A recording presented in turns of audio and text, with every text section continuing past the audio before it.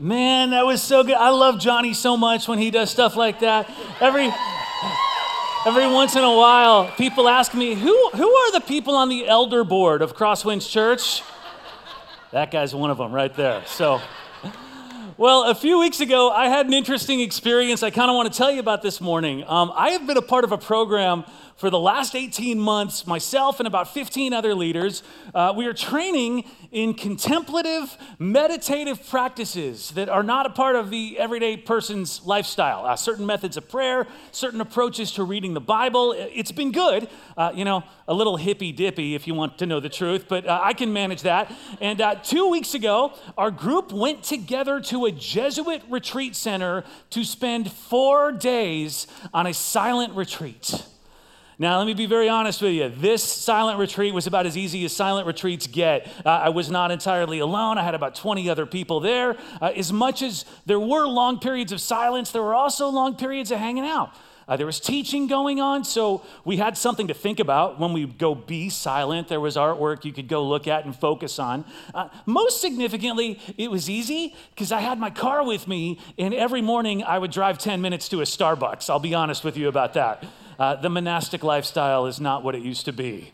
What I will tell you is the hardest part of the silent retreat was when they told us that at our upcoming lunch, we would eat together in total silence. See, the entire 4 days, we had breakfast, lunch, dinner together, all these meals, and the entire 4 days, we would sit around our tables, 6 people to a table, having wonderful conversation.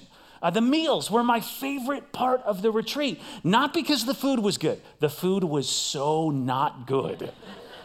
The meals were my favorite part because that's when we'd get to talk and we'd get to laugh, and that's when we could take a break from our studies. But now they were telling us that this next meal we would sit in absolute silence. I immediately started dreading it.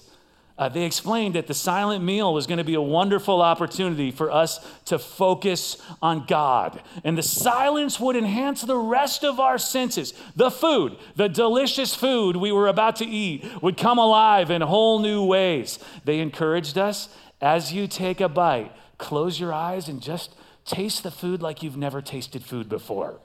And so we went to lunch. I think probably most of us dreading it. In fact, there were a few other people there from our CrossWinds team. One was our associate pastor, Jody Tay. She was also dreading it, so much so, both of us stayed out of the cafeteria as long as we could, stalling before we went in to minimize our time in this experience. But I finally went in, I found a table, I put my stuff down, and I got ready to see what God would say in the silence.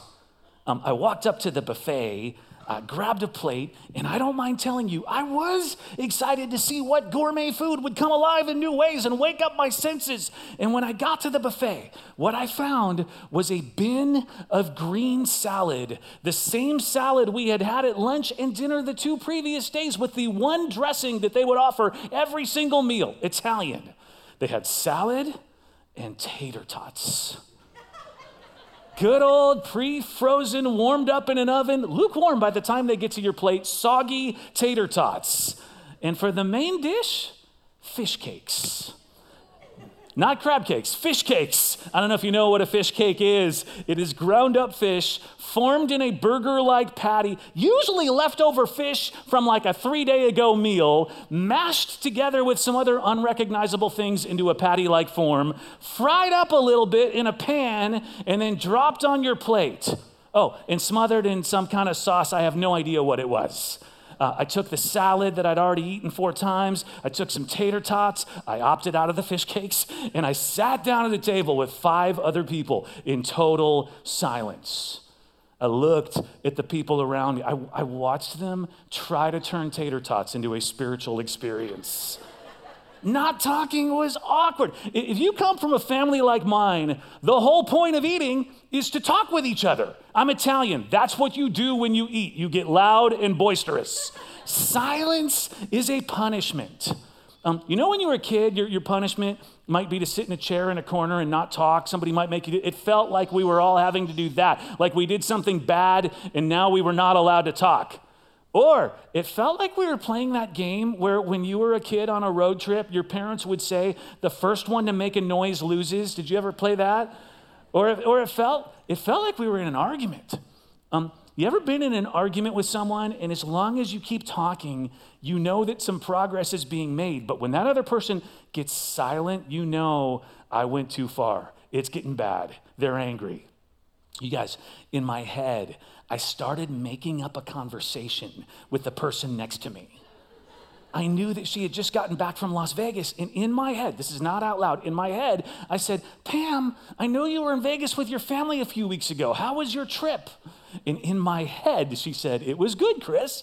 And in my head, I said, where did you stay? And in my head, she said, the Venetian. And I said, did you see any shows while you were in town? None of this happened. It was all just going on in my head. And I finished my tater tots and my salad, which, by the way, let me save you some time trying this yourself. They taste the same when you eat them in silence as they do when you're talking to someone.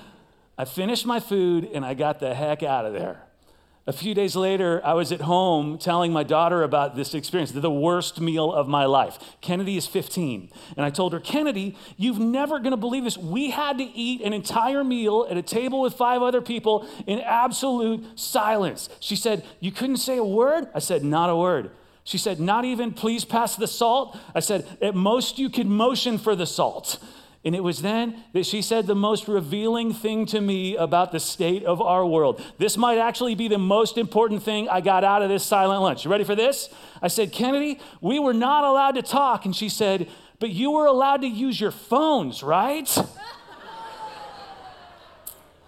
How fascinating that in 2023, when we think about a silent retreat, getting away from all the fury and the noise, how fascinating to me that I would find a way to get to Starbucks 3 times, and my daughter assumes we can use our phones. Today, as we finish up this series, Up All Night, I want to talk to you about one other thing that I think that God might want you to know today, and it has to do with this thing that can keep us up, that is probably sitting in your pocket right now, our phones or our screens, or really our technology.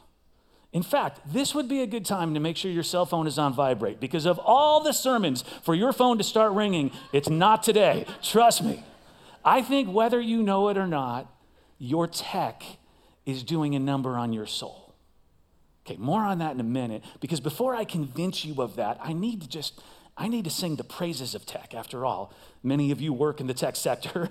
Many of you make the device that's in my pocket right now, or the apps that are on it, or you do something related to the IT industry, and how wonderful it is that we have these things, right? I was thinking the other day about what a pain life used to be when I did not have a smartphone. For example, does anybody know what this is a page from? Does anybody know? You can yell it out. A Thomas guide. Many of you remember, some of you don't know these, but before smartphones, if you ever had to go someplace you had never been, you had to have a 300-page spiral-bound book in your car. Look up where you were going in the index. It would tell you what page you would find that location on and what square in the grid it would be. And then you would have to take like 10 minutes to write out how you were going to go from page 235 to page 135 and then west to page 56. Or you did it while you were driving. Thank God that we have Maps apps, right? And we used to have address books. If I wanted to call you or write you a letter because there was no email, I had to have an address book. Or if I had a desk, maybe a Rolodex with little cards in it where I could write down all your information. I put them in alphabetical order, and there was no cloud to save it in. If you lost that, you had to start all over. And even meeting somebody somewhere was incredibly complicated. If I was supposed to meet you at a park and you were on the other side of the park and I didn't know exactly where you were, we might spend 20 minutes walking around the park missing each other, wondering if the other person was there, wondering if you went looking for them on the other side, that person happened to arrive on your side, but they weren't there to see you there. They left, basically. Do some of you remember? Thank God for technology. But here's a question. Has it become so pervasive in our lives that it does as much harm as it does good? Is there something about our tech that might be keeping us up at night? A few years back, researchers from the University of Missouri, they wanted to know how people behaved when they were separated from their smartphones. So they recruited 208 students for a survey on media usage. That's what they told them it was about, media usage. And they narrowed it down to 41 people who had a fair amount of media usage specifically on their phones. What they did next is they'd put a person in a cubicle and they would ask them to do a word search puzzle. You've all done a word search before, right? And they would measure their anxiety levels, their heart rate, their blood pressure, as they did the word search with their phone in their pocket. And then the real experiment began. The researchers told the participants that their phones were causing interference with the blood pressure cuff, and they asked them to move their phones. So a person's phone would be placed in a cubicle that was close by, and the person would go back to working on their word search, but this time something would happen. The researchers would call the person's phone, and the participant would hear it ringing a few cubicles over, unable to go pick it up. All right. What do you think happened when people were separated from their phones? What do you think happened when they were separated and they knew that they were missing a call?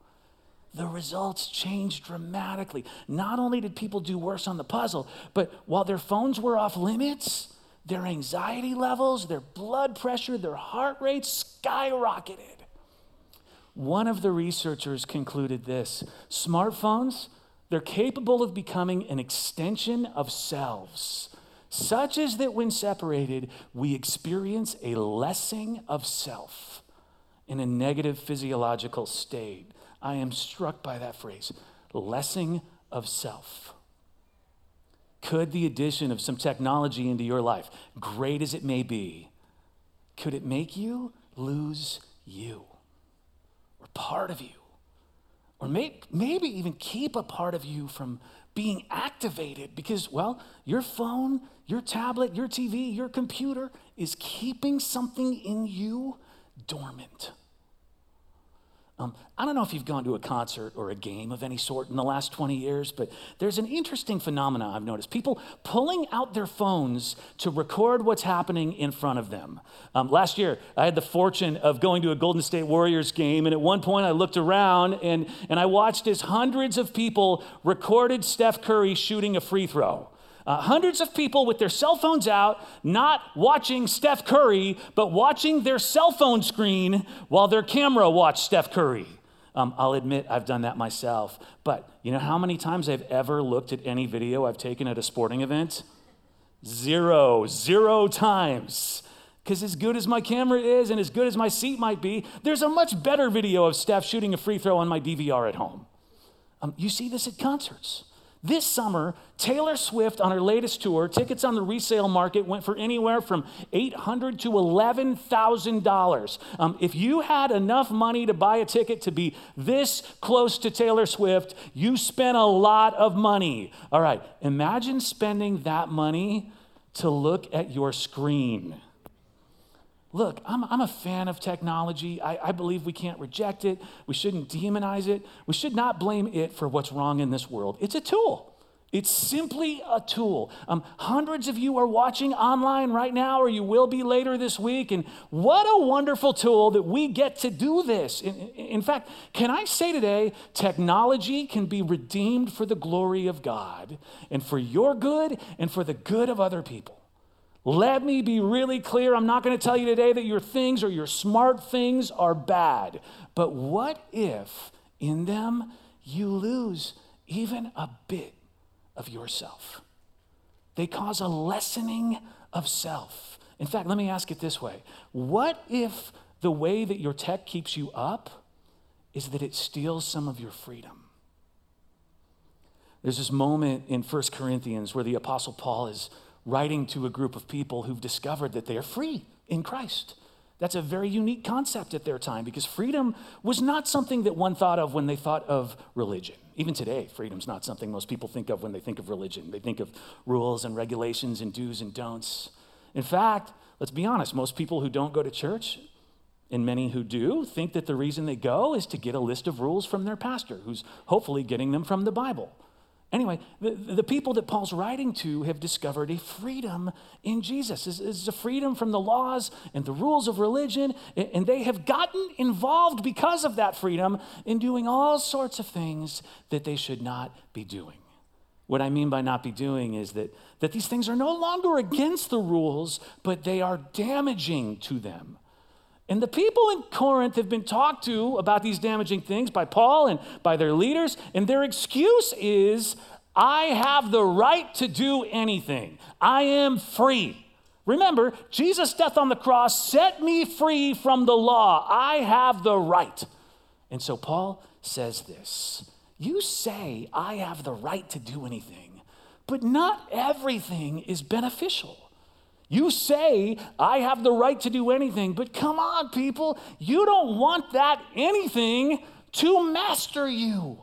In other words, don't you realize that the thing that you're free to do can also become the thing that enslaves you again, that becomes your master? I wonder if our phones, our technology, free as we are to use them, I wonder if we let them master us. Do you know that 64% of car accidents are caused by distracted driving?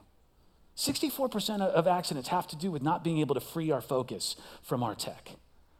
Did you know that today the average student can focus on a given task for only 2 minutes? The typical online user's screen focus lasts an average of 40 seconds. The average 25 to 34-year-old spends 2.5 hours on social media per day. You ready for this? The average 8 to 18-year-old spends 9 hours on social media per day. We touch, swipe, tap our screens an average of 2,617 times per day.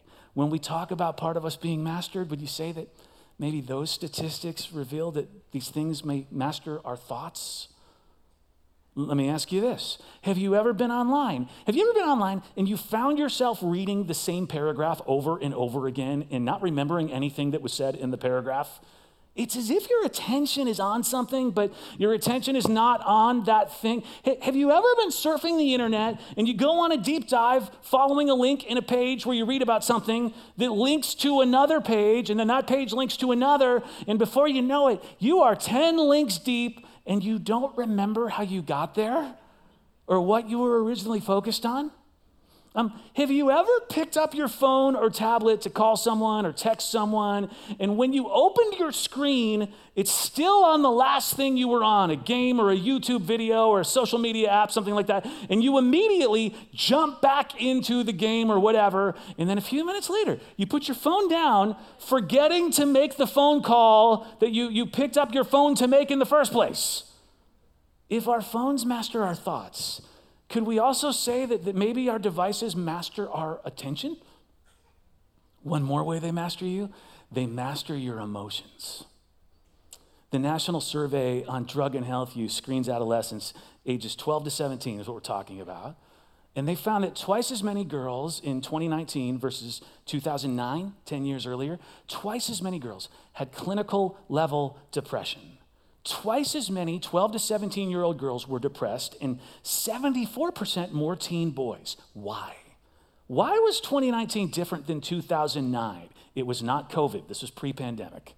Why the rise in teen depression? Was it the economy? Absolutely not. The economy was improving between 2009 and 2019. Was it rising depression due to academic pressure? Well, how do you measure that? Okay, one way to measure it is homework time. Guess what?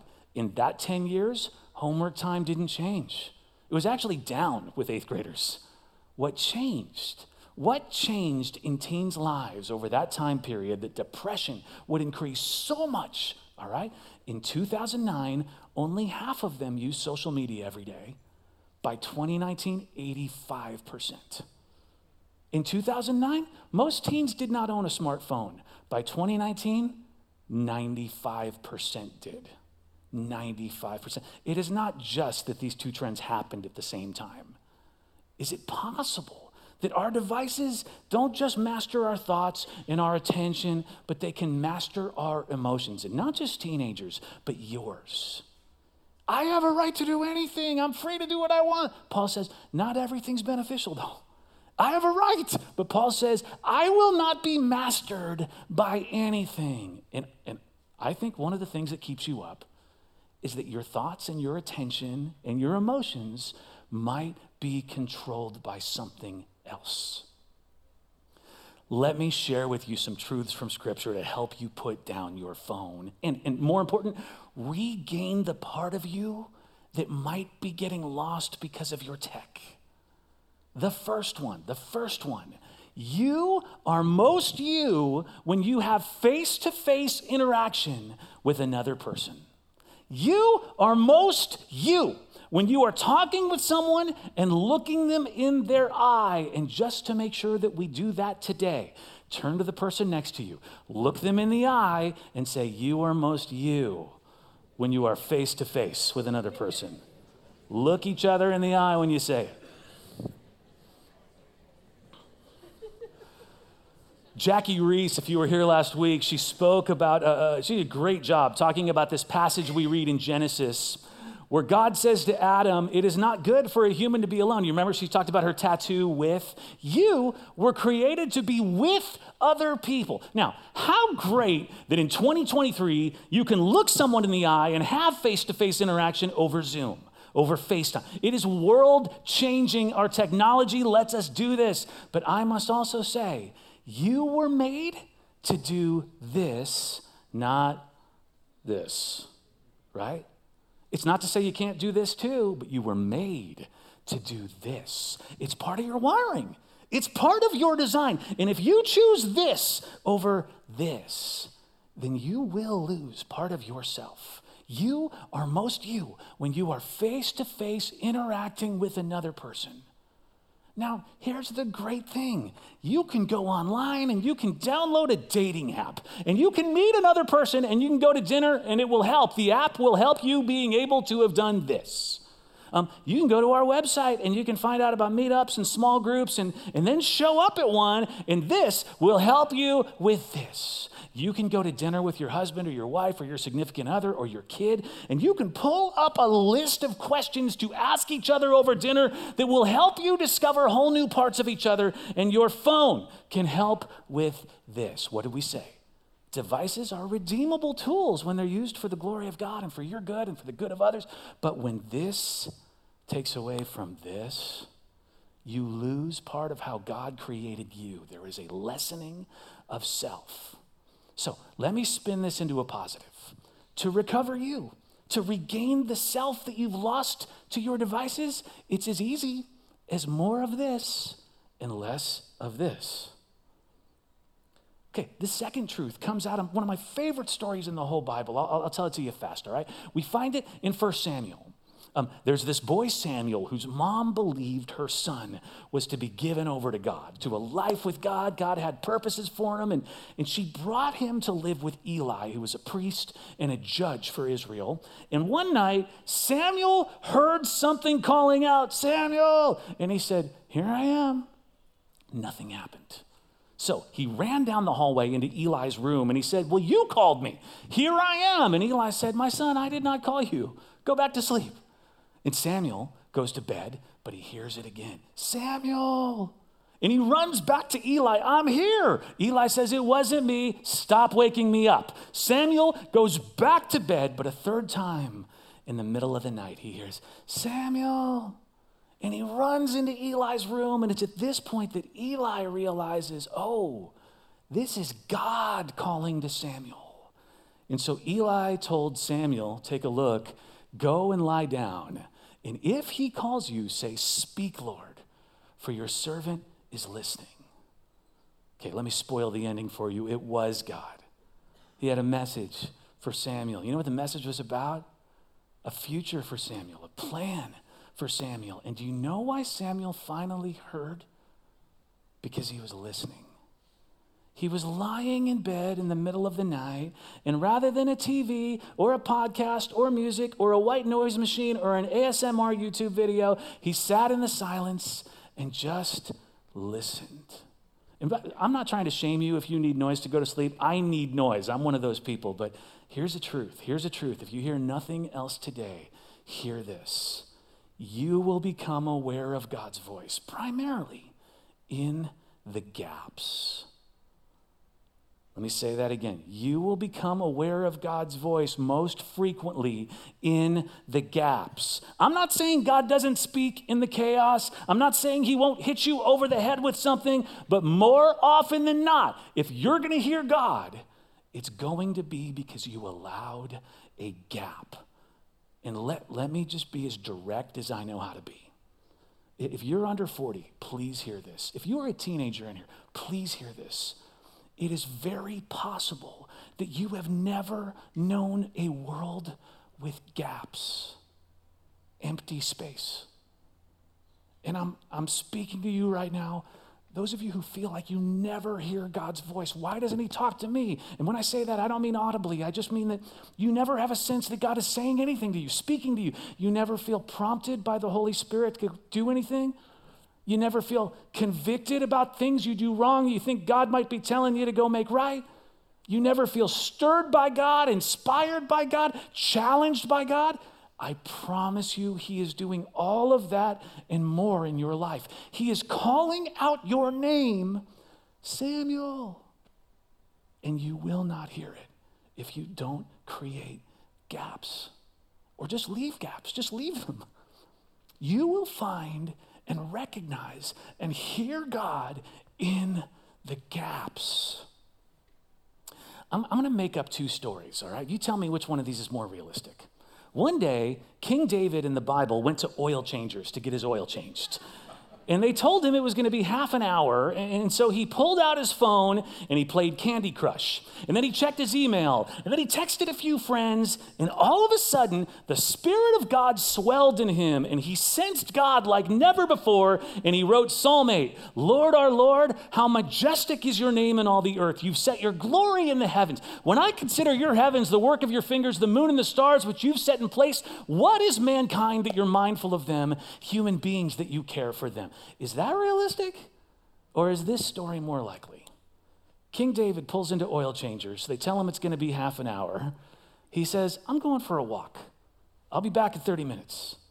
And he sees the sun setting in the great distance and the full moon rising behind him. And he looks up at the stars that are just kind of breaking. And he senses God as creator, but also recognizes in this moment that as aware as he is of God, somehow God is aware of him.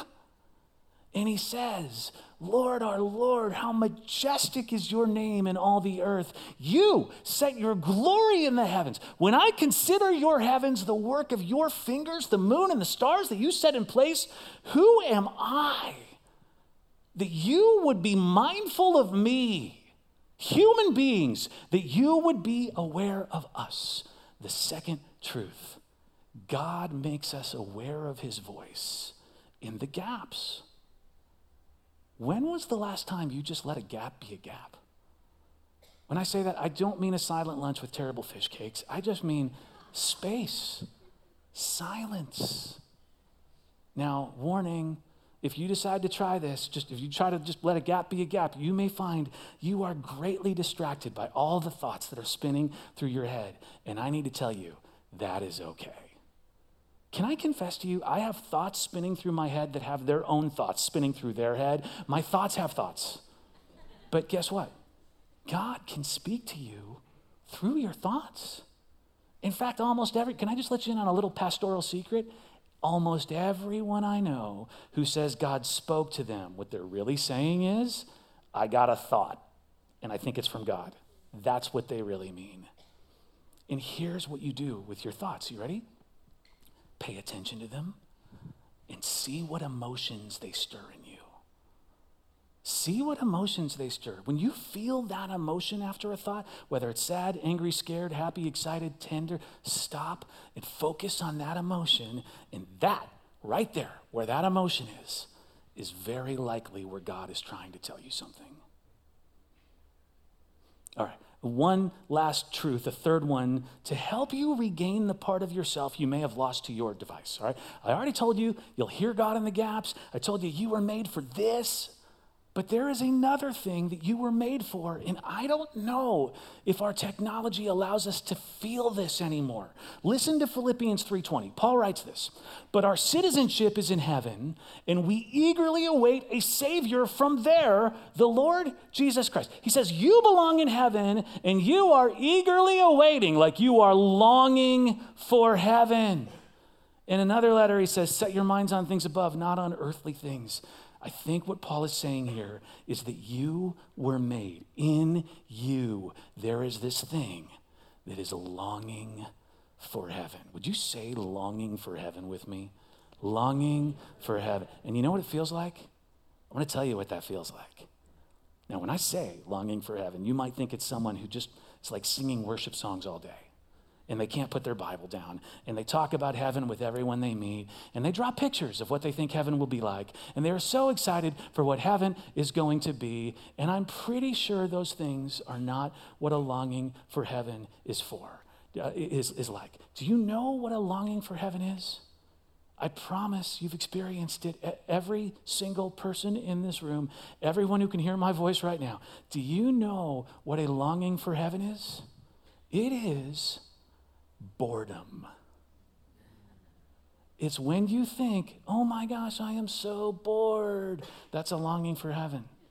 Oh my gosh, there's nothing to do. That is a longing for heaven. When is this guy going to finish his sermon? That is a longing for heaven. That is your soul saying, there's got to be something more. There's got to be something better out there. And I don't just mean that in existential moments, the big faith, there's got to be more feelings. I mean, even the small ones, the everyday boredom. I am bored with this show. There's got to be something better on TV. That is actually a longing for heaven. There's got to be more in the fridge. That is a longing for heaven. There's got to be something more interesting to do with my day-to-day. When you feel that, when you feel boredom, what you need to know, it is an invitation from God to take time with him. Your boredom is actually a gift from God that is meant to draw you to him, and you missed the invitation because you thought your boredom was an invitation to change a channel or open up another app. Every moment of potential boredom in our lives can now be avoided by the microcomputer in our pocket, or the slightly larger one that's sitting on your desk, or the one with 6 streaming services that's hanging on your wall, or the one that comes built into your car with so many satellite stations to choose from, or podcasts to listen to. And while all of that is good, I love all those things, they're good in that they're redeemable when used for the glory of God and the good of others and the good of you. I wonder if you might lose yourself in them. But even more, I wonder if you might find a part of you that you've lost, or maybe even a part of you you've never discovered, if you saw your boredom as an invitation to take time with God, to long for heaven and to look for him. These wonderful inventions have the tendency to master our thoughts and our attention and our emotions. Do you know how easy it is to be free? It's as simple as putting it down. That's all it takes. I want to challenge you to do something this week. 1 hour a day with no tech whatsoever. 1 hour a day where you give yourself a gap. 1 hour a day where you let yourself be bored. If you're sitting here hearing me say that going, no problem, 1 hour a day, I can do that in my sleep. Your sleep doesn't count. You can't count that hour. Actually, if you're sitting here and you're going, I do an hour. I mean, I'm sitting here right now. I haven't pulled out my phone. Okay, 2 hours. If you do 2, try 3. Maybe you'll get out a guitar. Maybe you'll go for a walk with no earbuds. You cannot have your earbuds if you're on your walk. Maybe you'll just sit on your front porch and you'll watch your neighborhood go by.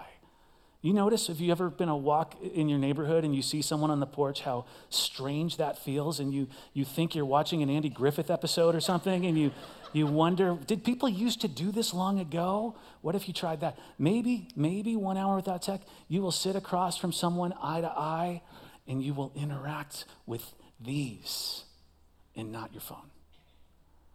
what I promise you will do, I promise you will regain some part of you that has been lessened. And there's a really good chance that God will make you aware of him. Being free is as simple as putting it down. All right, I kind of want to end there today. I don't want to pray. I think this sermon is a prayer. Let's let ourselves leave knowing being free is as simple as putting it down. Thanks for coming today. We'll see you next week.